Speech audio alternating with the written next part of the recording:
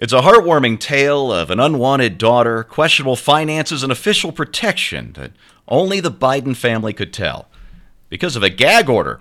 Hey, everybody, I'm Steve Green with Bill Whittle and Scott Ott, and this is Right Angle, brought to you by the members of BillWhittle.com. And, gentlemen, I don't know if you heard about this, but first son Hunter Biden, his ex-girlfriend, or ex-fling baby mama, was given an official gag order on Monday not to reveal, I got to use a lot of notes on this story, there are tons of details, not to reveal anything she learned about his finances during the child support battle she was forced to wage against her daughter's deadbeat dad, a.k.a. Hunter Biden.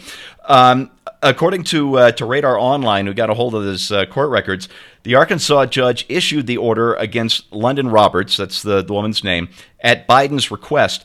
Circuit Judge Holly Meyer ruled that the information revealed in her court, quote, about or related to child support, including affidavits of financial means, is confidential information and shall be sealed. Now, Hunter Biden, we know, was at one point getting paid up to $50,000 a month by Burisma, the Ukrainian energy giant, because he's an expert in this field or something. Oh, no, because his last name is Biden. And he got all the money from China for his investment firm because he's made so many profitable invests. Nope, again, because his last name is Biden, and he flew there on Air Force Two with his dad. Anyway, we can't know about this stuff because the judge, again, according to Radar Online, even ordered London's lawyers to keep Hunter's files in a secure environment and not share with any person who is not an attorney. According to New York Post, Meyer wrote that there is good cause for the protection of private information of the parties in this case, despite, of course, Biden's questionable connections. Now, Scott, the details are all a bit sordid, but as a public figure who had claimed he couldn't afford child support for the daughter whose paternity he denied until the DNA test came through, does it seem a little questionable to you on the judge's part? Yeah, I wonder what those good reasons are.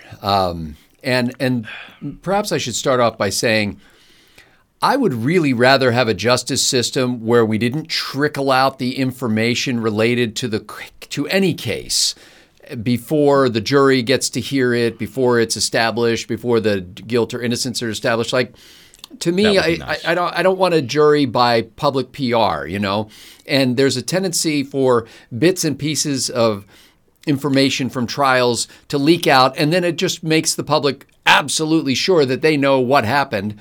Meanwhile, the jury is sitting in there still scratching their heads trying to figure out what happened, and they're getting to see all of it in front of them. We just get little piecemeal stuff. However, that said, if anybody else's trial would be public, then so should Hunter Biden's. If that information would be, if I was involved in a situation like this, if everybody would have access to that, then so should he. I just don't think anybody should have access to any of that, because I think you can't have a fair trial, especially when you get somebody who's a public figure, because, you know, if it were me, nobody would care. But because it's somebody who's related to the President of the United States, then everybody has a great deal of interest in it. I would say the same thing when it comes to President Trump's legal situations right now. You know, that information that keeps dripping out to us and being released to us or leaked to us by various people, we shouldn't know that. That should go before a judge or a jury, and that should be decided from people who have full access to all the details of it, not the piecemeal nonsense we're getting. Yeah, Scott, you reminded me of something. This is off topic, I guess, kind of tangential. Apparently, Trump was offered to do his arraignment over a Zoom call. He could stay in Florida, not have to go to New York at all. And he chose to go to New York in the most visibly public way possible. And I got to tell you, this is a guy who was once host of the most successful reality TV show of its time. Do you think he knows what he's doing here? Yeah, not everybody gets to fly from their house to the courthouse in a 757 with their name on it, you know, in 6 million point letters. So this is something to do with my topic this week. Yeah, okay. We won't explore this any further. We'll do that with Bill's show. Yeah. Thank you. Thanks for the objection there, Bill. Now, Bill, over to you. Sustained. Thank you. This is where the sealing of the records kind of gets to me. You know, 2 out of 3 weeks, I've totally lost control of my segment. I love it when this happens. It just brings a smile to my face. How Hunter Biden managed to successfully claim any kind of financial distress after years of lucrative no-show jobs around the world and the foreign investments in his companies and all the rest, that remains a mystery. Although, actually, to be fair, crack and hookers don't pay for themselves. So maybe the guy actually stole my freaking line verbatim. Dang! Verbatim. I'm sorry. No, it's all right. Good for you, man. You got there first. You deserve the credit. But verbatim. That was my exact sentence. well, also to Hunter's credit, you know, he does fancy himself an artist now, and he's selling high-priced art of dubious artistic value to anonymous for $500 donors. grand, right? Or, I'm sorry, to anonymous buyers. Little slip of the tongue there. For like $500 grand, right? Something like that. Sales were expected to be up to $500 grand. I don't know if any of them actually sold for that much, but I'd be surprised if they didn't because, yeah. That's a lot of money for crayons. You know what tempera paint costs these days? $6? Anyway. I don't know. Anyway, Bill, I guess my question to you is, we've seen a lot of effort go to sweeping all of this under the rug, and it seems to be working. So I guess the obvious question is, would this be working at all if we had the parties reversed in this situation? Before I make even more of an idiot of myself than usual, I need to ask a question that I simply don't know the answer to. Are records about alimony payments generally public knowledge? I don't know the answer to that. You know, I have no idea either.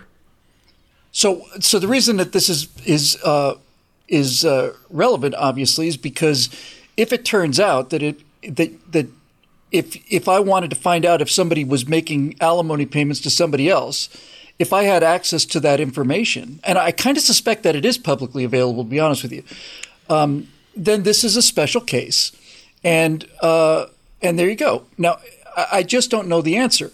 But I don't think it'd be a news story if it turned out that this information was never, ever able to be released, you know, because obviously this is not a regular case. My short answer is, man, it's just got to be lovely to have the full faith, power, and authority of the largest government and most successful and richest country in the history of the world behind your personal endeavors and against other ones. You know, it must be really nice to be able to with a wave of a hand, put a complete media blackout over anything that may look bad for you or your family, and at the same time, create charges against people who are your opponents and make those the news story of the month, if not the year.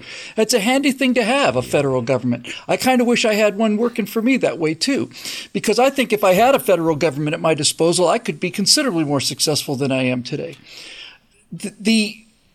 As far as the actual the meta point is, more than anything, it goes to really what a dirtbag this guy is. Yes. Right? Because I'll just say it just for the echo effect.